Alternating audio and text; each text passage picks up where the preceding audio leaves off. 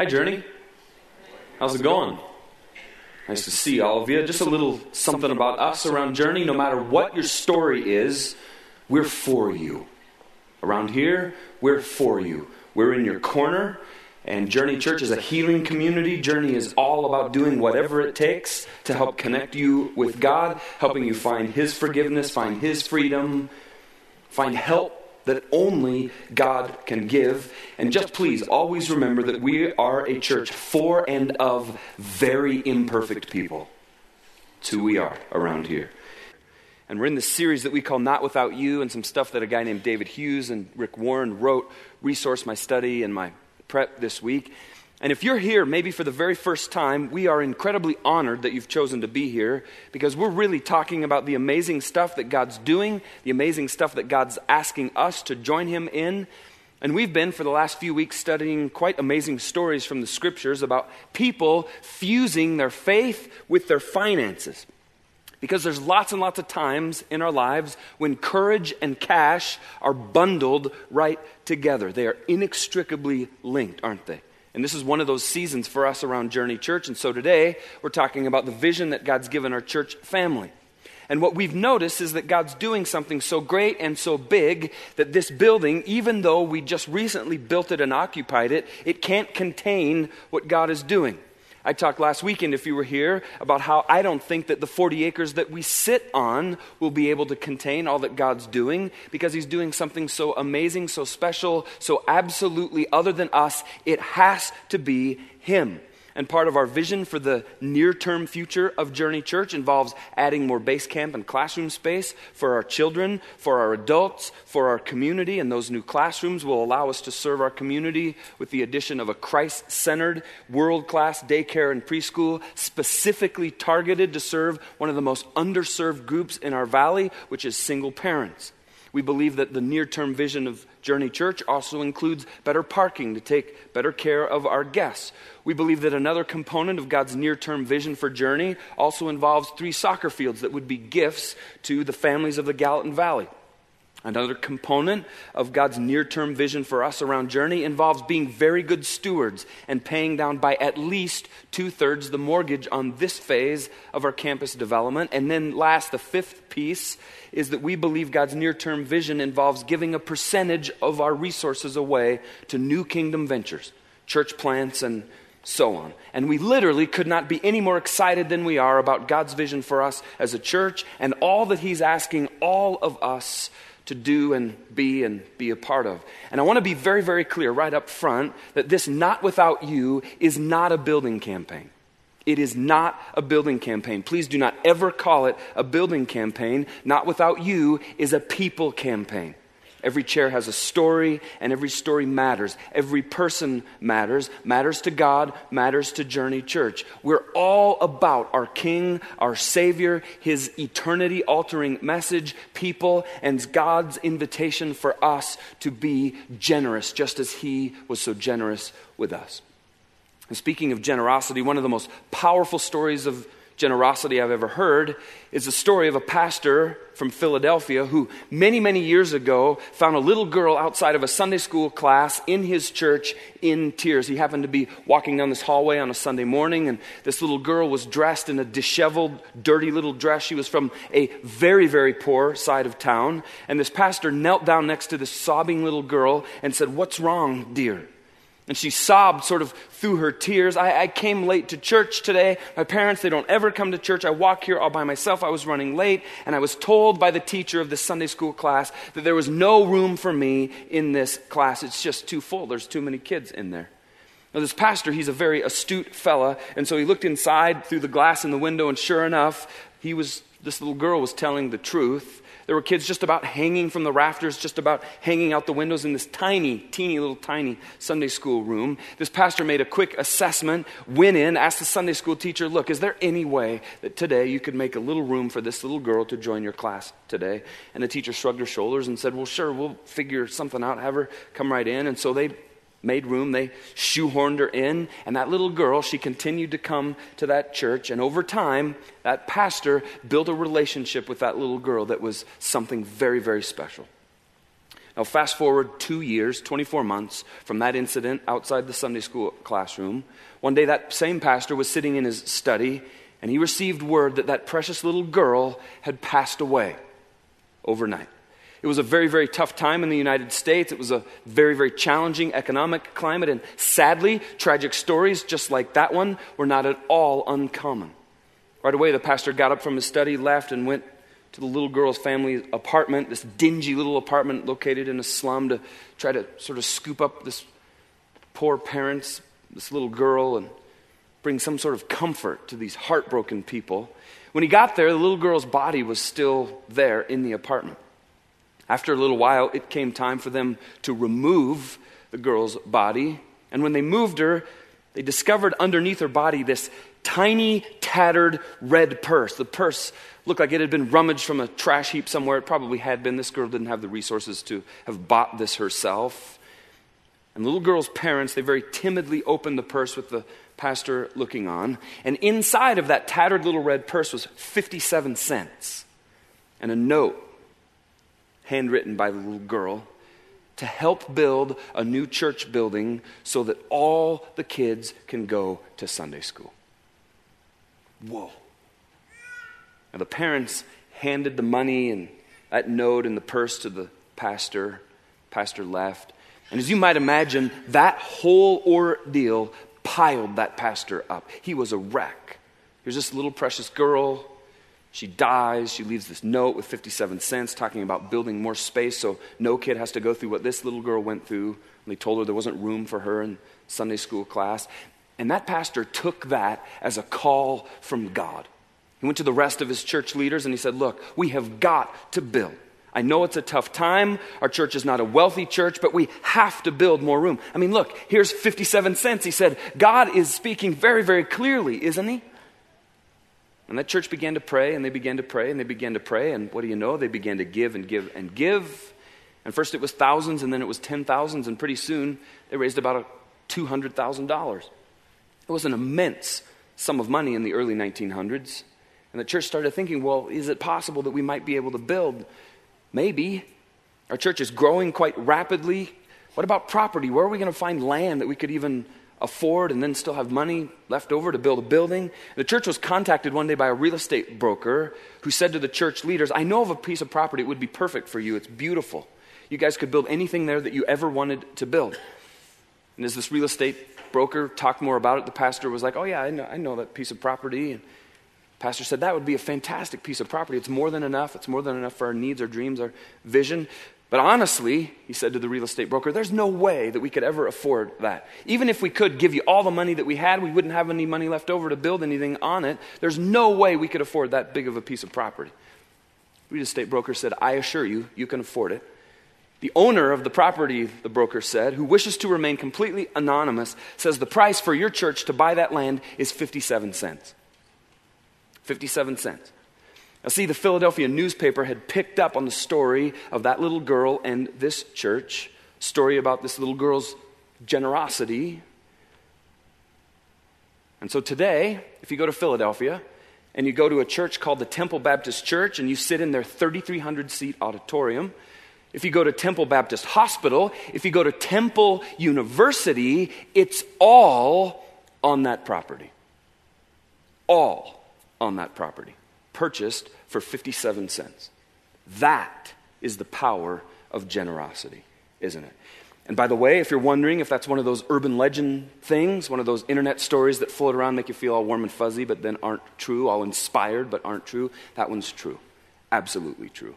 It's a fact. God can do amazing things through generosity.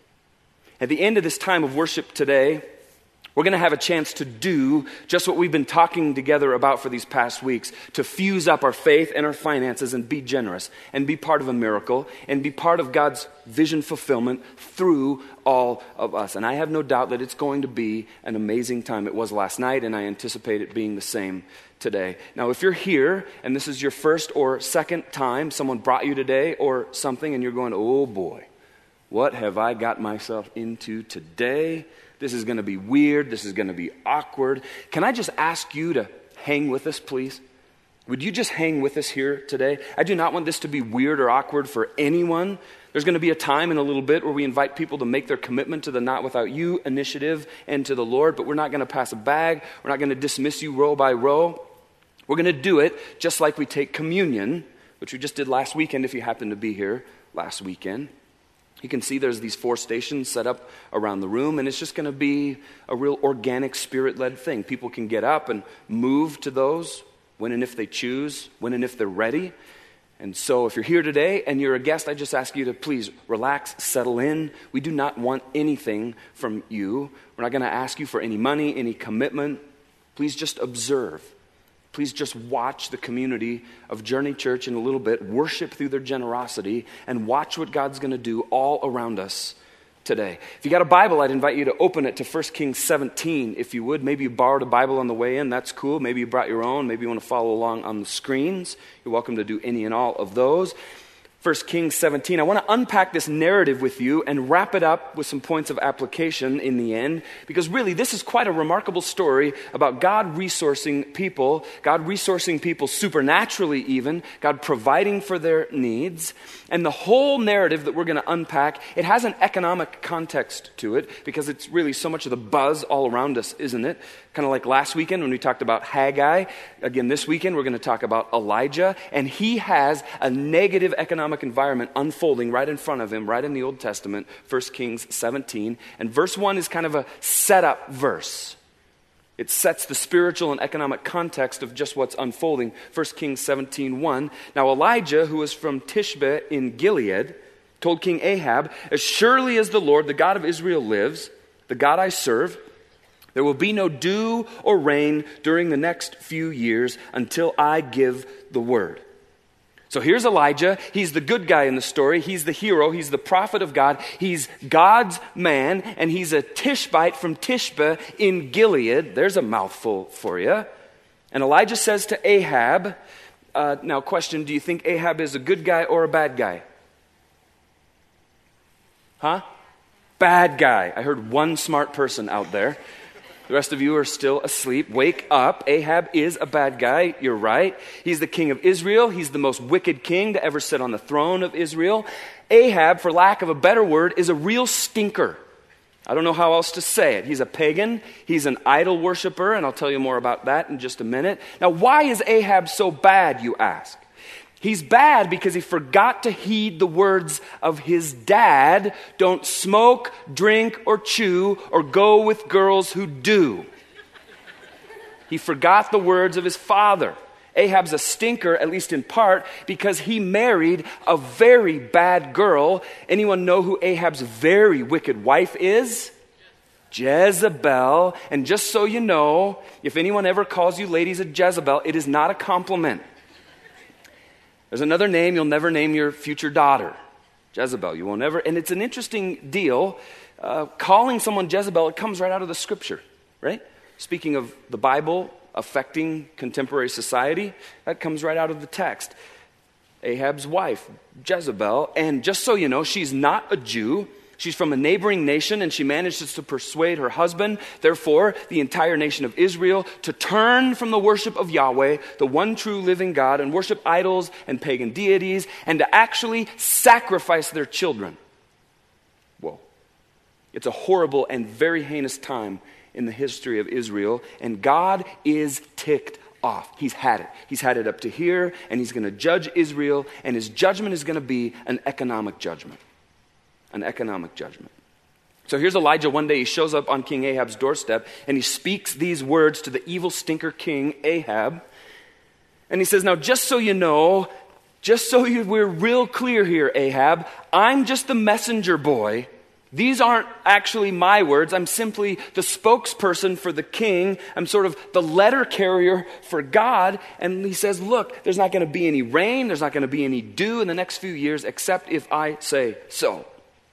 Now, you know what that means. I mean, this is Israel, right? It's a semi-arid environment. In that kind of a climate, to go through any prolonged season without dew or rain, it did not equal economic recession. It did not equal economic depression. It meant entire economic collapse. The floor falls out. Think Ethiopia in the 1980s. You remember those. If there's not sufficient rain, what happens? People starve, and they starve to death. It means incredible economic hardship. And there's a couple of other realities that are in view here as well. This assertion that Elijah makes that Yahweh God is going to cause this drought, it's actually a deliberate refutation of the false god Baal, who is the primary god whom Ahab worships. See, Baal is supposedly a fertility god, God little g, of course. He's also supposedly a rain-making god.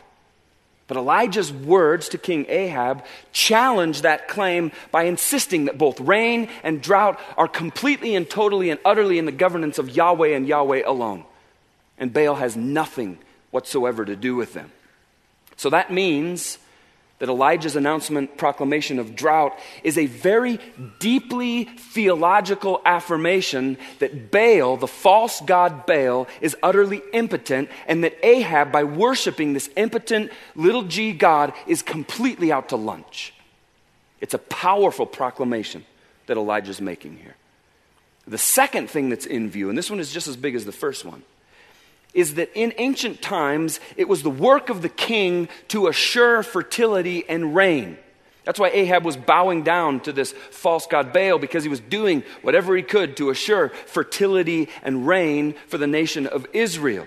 Royal responsibility for rain, it was not unlike contemporary presidential responsibility for the what? The economy. For the economy. When the economy's in the tank, who do we blame? The president. As if he's the only guy pulling those strings, right? When the economy's good, who do we cheer? As if he should deserve all the credit. The president, right? The measure of an effective king in ancient Israel was sufficient rain that produces sufficient crops.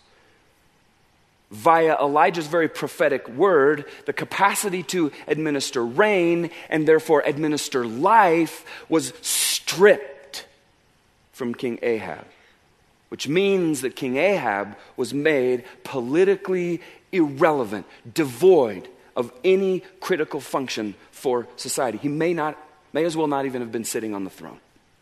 Which raises the question, if things are going to get this bad for Israel, how in the world is God going to resource Elijah? How in the world is God going to resource his man during this time of economic difficulty? 1 Kings 17, starting in verse 2. Then the Lord said to Elijah, go to the east, hide, because you've just said something that's going to be very, very upsetting to King Ahab. He's not going to be your fan. You're not going to be on his Christmas card list anymore. And hide by Kerith Brook, near where it enters the Jordan River. Drink from the brook and eat what the ravens bring you, for I have commanded them to bring you food. That's amazing. That is so cool. And look at the next verses, 5 to 6. So Elijah did as the Lord told him. He camped beside Kerith Brook, east of the Jordan. The ravens brought him bread and meat each morning and evening, and he drank from the brook. God serves up Elijah's meals via raven UPS. Here they come.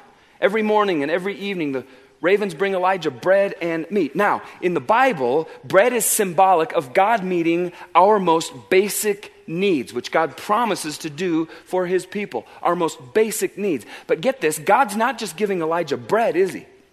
He's giving him both bread and meat.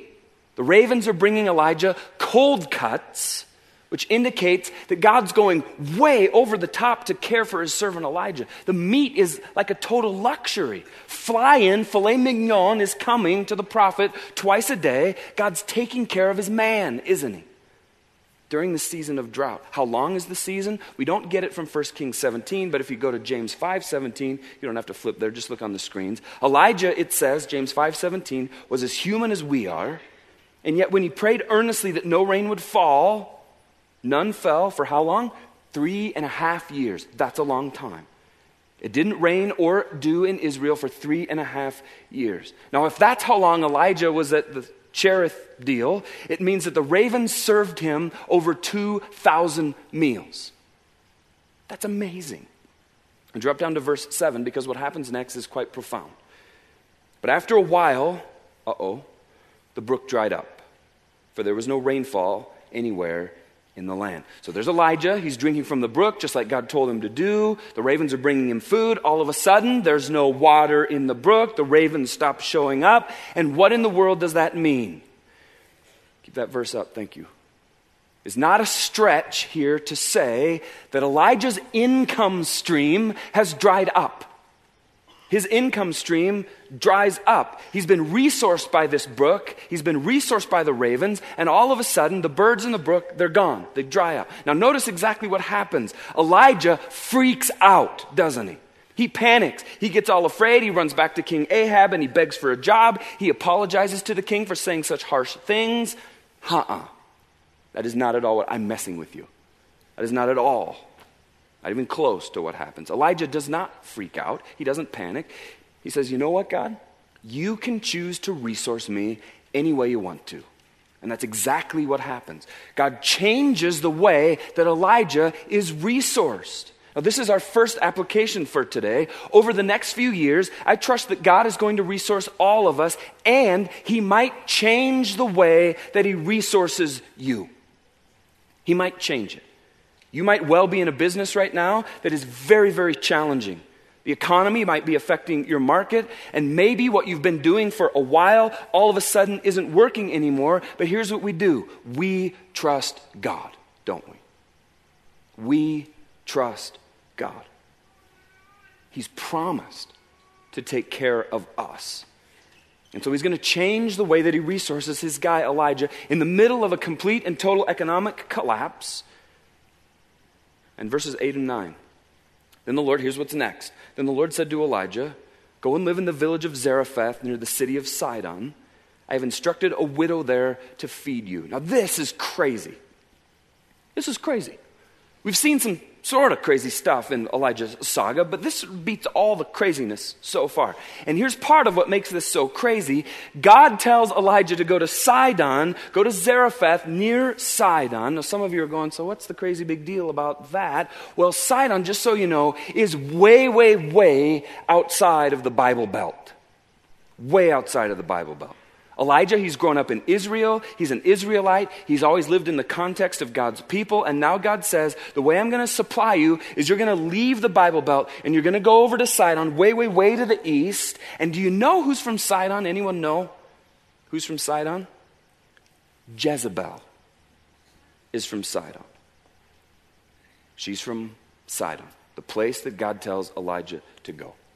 And Jezebel's incredibly wicked father, where do you think, by the way, that Jezebel learned her wickedness? She learned it from Big Daddy. And Jezebel's father, he's the king of Sidon. And Elijah's going, there is no way that anything good is going to come from me going to Sidon. It is an entirely wicked place. Nothing good can come from this. But God calls him there. It doesn't make a lot of sense, but look at verse 10. Look what Elijah does.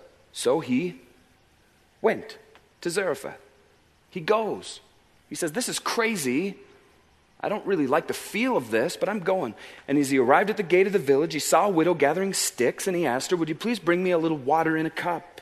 God gives Elijah a word, and he obeys it.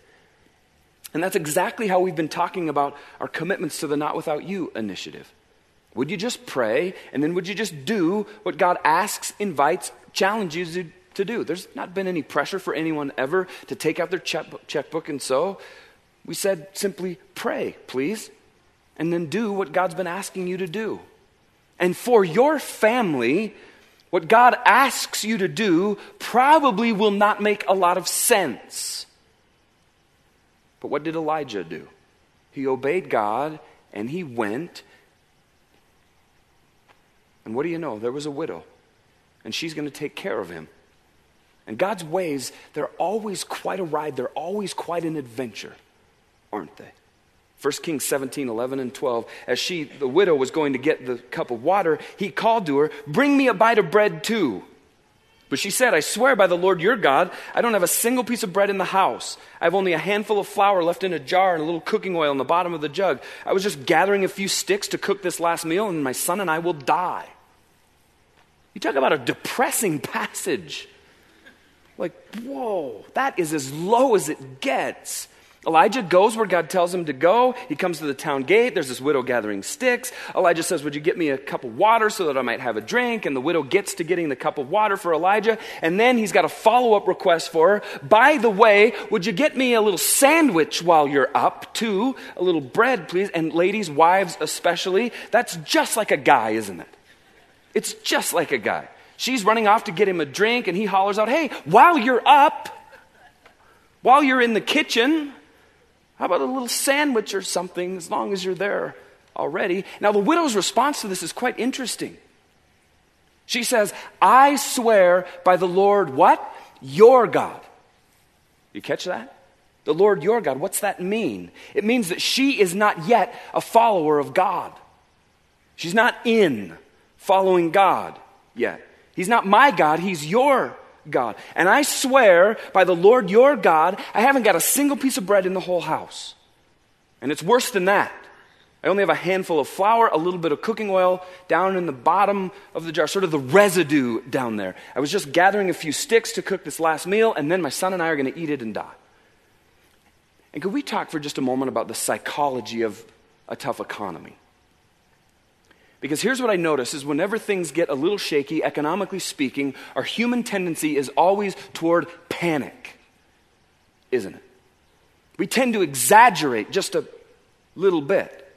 Now, did you see what the price of oil did this week on signs of deeper unrest in the Middle East? That's what you call panic.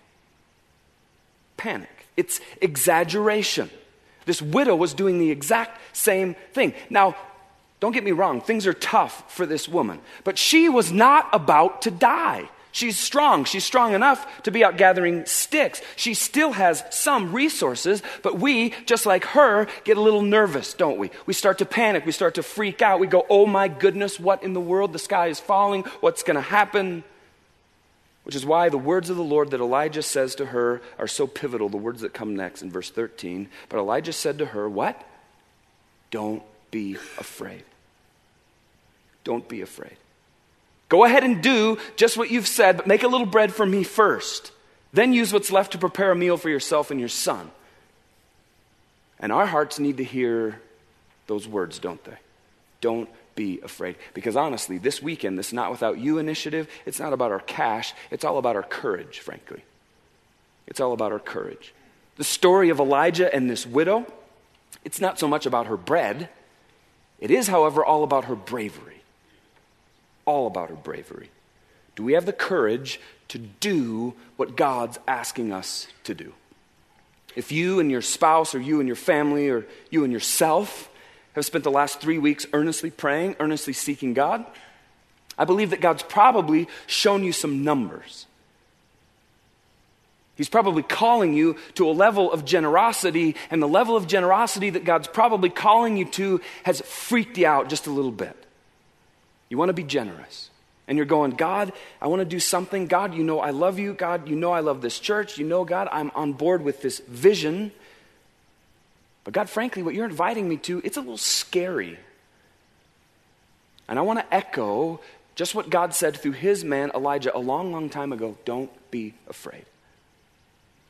Don't be afraid. Our God does not traffic in fear. Fear is straight from the pit of hell. Fear is from the enemy. Do not be afraid of what God has called you to do when it comes to the Not Without You initiative, or when it comes to what God is asking you to, when it comes to what God is calling you to do vocationally, or when it comes to what God is asking you to do with your summer, or when it comes to what God is asking you to do and say with your neighbor about him. God loves to say, don't be afraid. I actually ran across a stat this past week. Did you know that God offers some variation of the phrase, do not be afraid, 365 times in the Bible? 365 times in the Bible. Isn't that fantastic? Our God is the God of do not be afraid. Do not be afraid for every single day of the year. That's cool. And if you look at what Elijah says, he says, don't be afraid, and then he actually couples it with his next statement, don't be afraid, go and do. Don't be afraid, go and do. Fearlessly go and do what God has laid on your heart. And so Journey Church, today we're inviting all of us to be the church of the unafraid.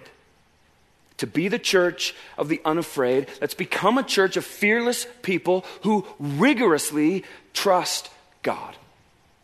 As a matter of fact, I want to change the metaphor from last weekend. Do you remember this chair from last weekend? What was this chair? Man, you are sleepy.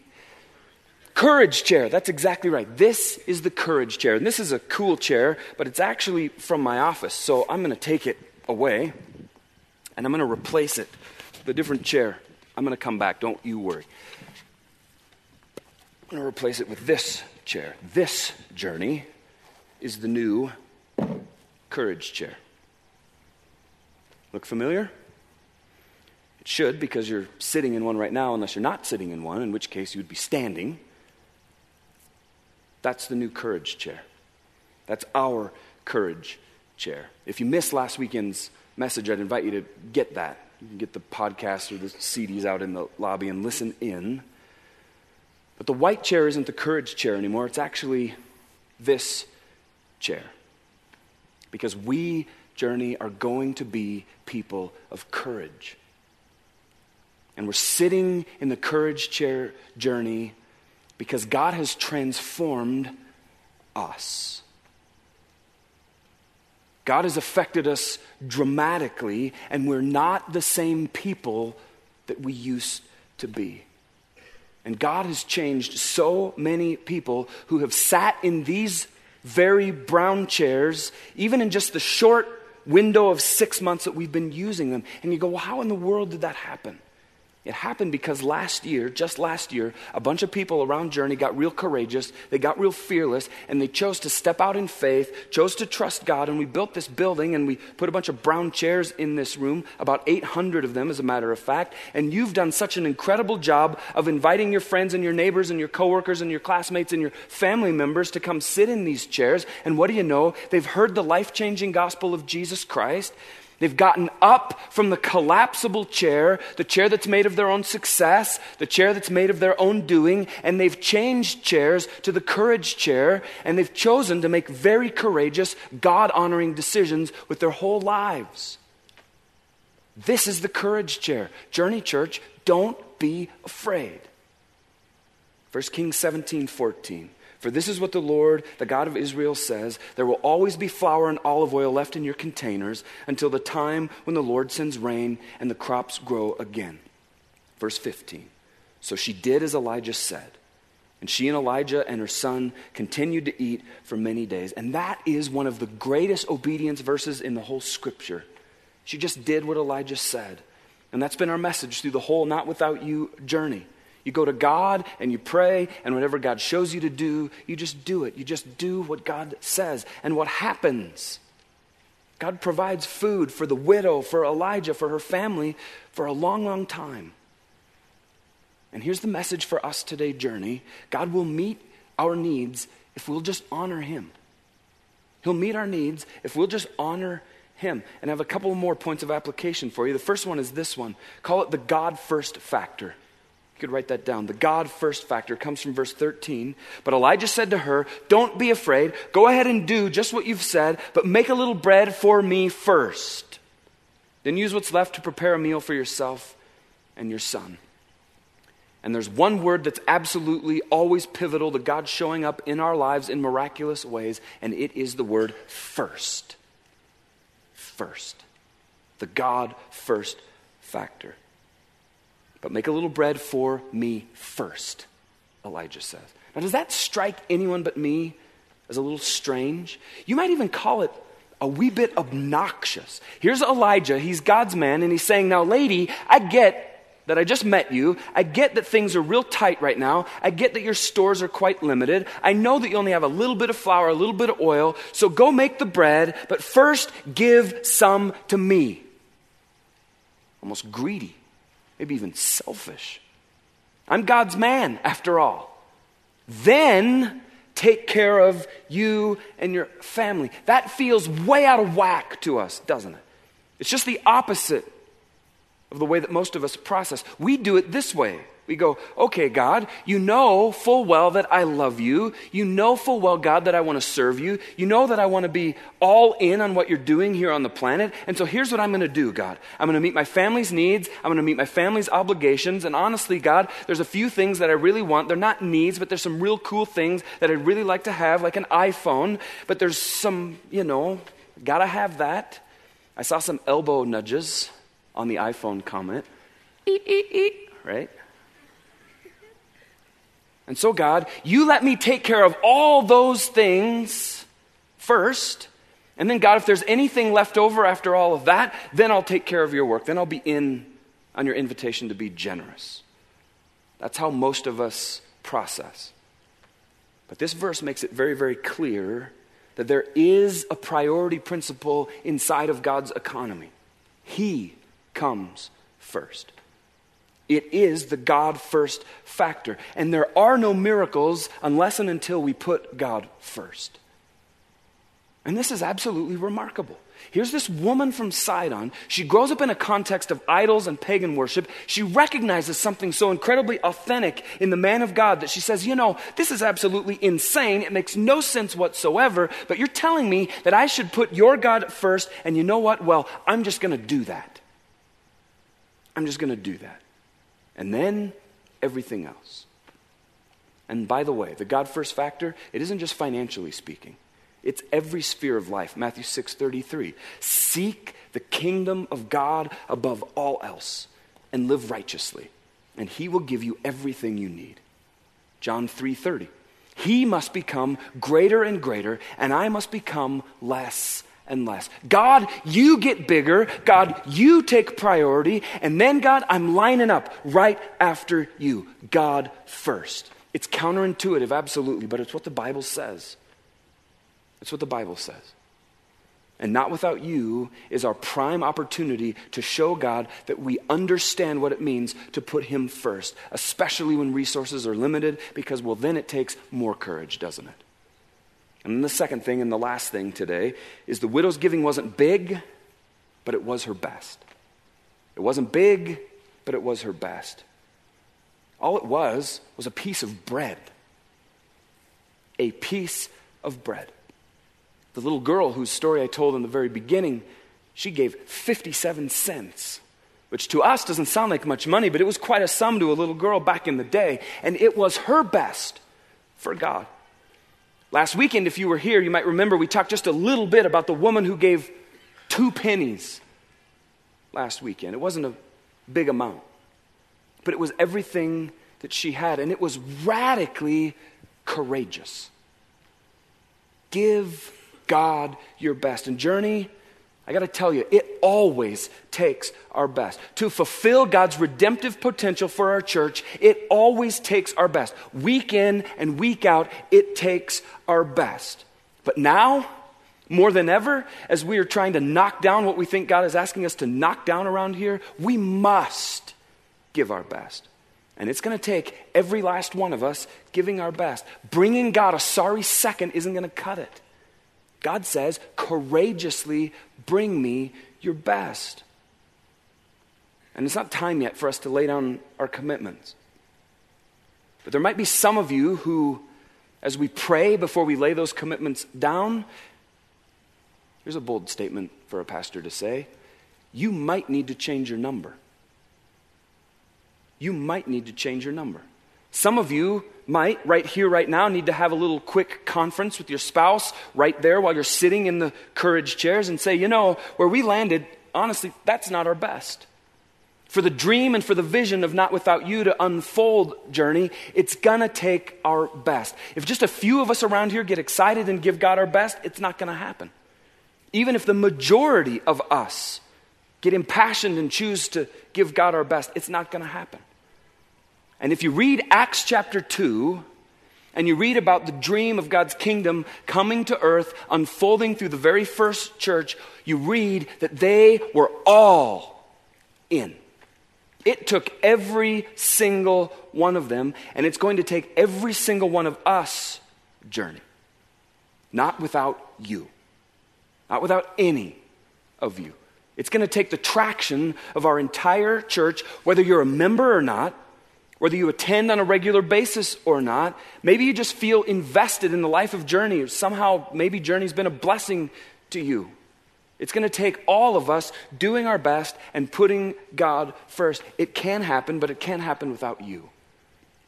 Have you ever watched a tug of war between 3 or 4 really, really big, strong guys kind of like my brother-in-law Derek? He's a trainer over at the Ridge, and he works around here too, and if you've ever seen him, he's a big, strong guy. I don't want to fight him. Have you ever seen a tug of war between guys like Derek and like a dozen kids, kind of little kids? Who wins that battle every time? The kids do. The little kids, and it doesn't make any sense. And you ask the question, well, why do the little kids win? It's more feet on the floor, more hands on the rope. And so, Journey, we need all of our hands and all of our feet and all of our hearts and all of our lives on the rope. And if they are, the vision of Not Without You will happen. It will become reality. And now, we've talked about some crazy stuff from the Elijah text, but I want to show you one more. Verse 9, who did God pick out to resource his man? Go and live in the village of Zarephath near the city of Sidon. I have instructed a what? A widow there to feed you. Elijah, you go to Sidon. I have a king there. I have a nobleman there. I have a rich merchant there. And Elijah, I'm sending you to the king or the nobleman or to the rich merchant because, guys like that, they always have piles of cash laying around even during economic difficulties. That is not what happened. God sent his man, his servant, to a widow. And Journey, the economy's in a weird place. And here's the deal. We do not have a lot of kings in our congregation. We do not have a lot of gazillionaires. I don't even know if we have any gazillionaires in our congregation. We have widows in our church. We have normal people in our, whatever normal is. We have people under great financial pressure in our church. And I've just gotten a real peace from the Lord over the past few weeks. It's just all of us doing our best. Courageously doing our best. And that's kind of it. All of us doing our best. And by the way, where better could you invest your money than in the kingdom of God? You can go ahead and put it in the stock market, sure, but how's that working? Go ahead and leave it in your mutual fund, but how's the prosperity over there in the mutual fund side of things? Even 11%, they tell me 11% of America's banks are a little sketch right now. But if God leads you to invest your resources in the life and community of Journey Church, here's what will happen. We'll build those classrooms, and we'll open that preschool, and we'll build those soccer fields, and we will pay down that mortgage. We'll add those parking spaces, and pretty soon we'll have to buy more brown chairs, and we'll see more people showing up around here on the weekends and all week long and hearing the gospel, and you'll continue to do the fantastic job that you do of inviting people to come with you. And there's just something so incredibly catalytic and so powerful about the gospel. That people walk in these doors all messed up and jacked up, all broken, and they hear about the healer, and they hear about his freedom, and they hear about his forgiveness, and they hear about the spiritual emancipation of Jesus Christ, and they hear about salvation. And they'll get up out of the collapsible chair, the chair of their own making, and they'll take a seat right here in the courageous chair. And life will not ever be the same for them. That's what will happen. That's exactly what will happen if God leads you to invest in the Not Without You dream, the Not Without You vision. Because today is all about investing in the kingdom of God. And I promise that whatever you invest in the kingdom of God, it is entirely and totally secure. Because Jesus says the only place to invest things securely is to put your treasure in heaven. Send it on ahead. Put your treasure in heaven, because no thieves break in and steal in heaven, and no rust destroys in heaven, and there are no moths chewing through stuff in heaven. There's no declining stock markets or failing banks in heaven. Whatever we invest in souls, we will see the return on one day in heaven.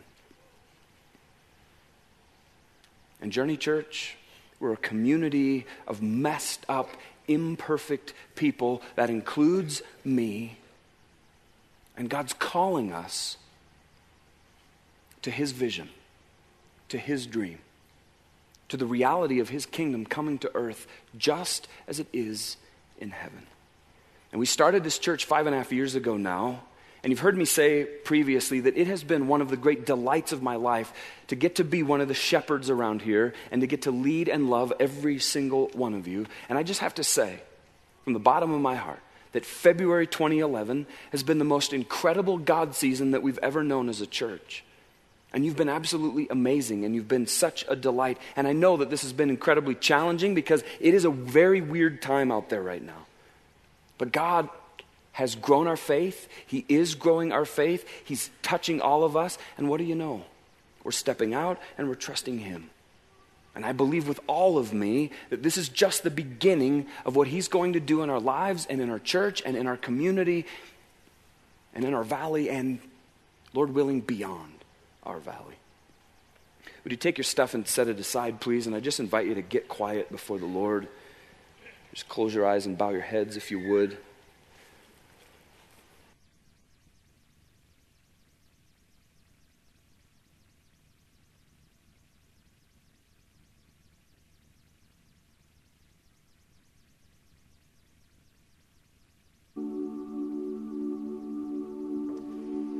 And maybe you're a person who's here today while you're still praying, and you're someone who doesn't yet have a personal relationship with God through his son, Jesus Christ. And you know that you're sitting in the collapsible chair right now. You're going through life all on your own, a little shaky, challenged. Today's your day to change chairs. And if that's you, you change chairs by confessing to God. God, I recognize I'm a sinner. My life, God, has been going away from you. I need you, God, to please forgive me for all my sin. And God, I want to know you more than I want anything else. Jesus, forgive me. Jesus, change me.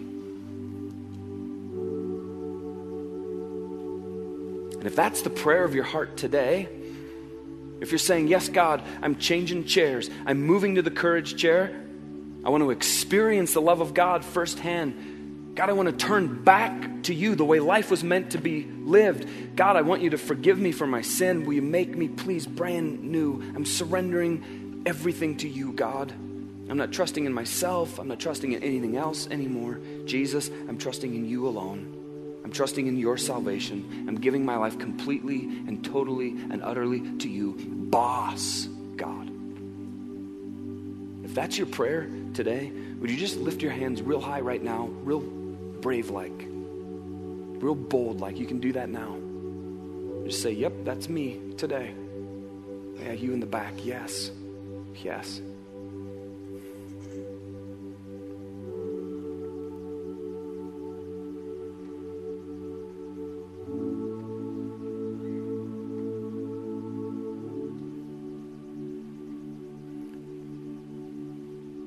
God, for the one who right here, right now, moved to the courage chair, we say thank you. And God, we say that we're celebrating with you, with the angels in heaven right now, for the one who has come to faith in you today, God. Thank you for all that you've done. Thank you for all that you're doing. We ask, God, that we would be your faithful servants, your faithful partners, that we would be courageous with everything in our lives, God. The band's going to lead us in the singing of this song, All Creatures of Our God and King, and we'll sing that song, and then I'm going to come back up and I'll give a bit of instruction for our time of commitment today.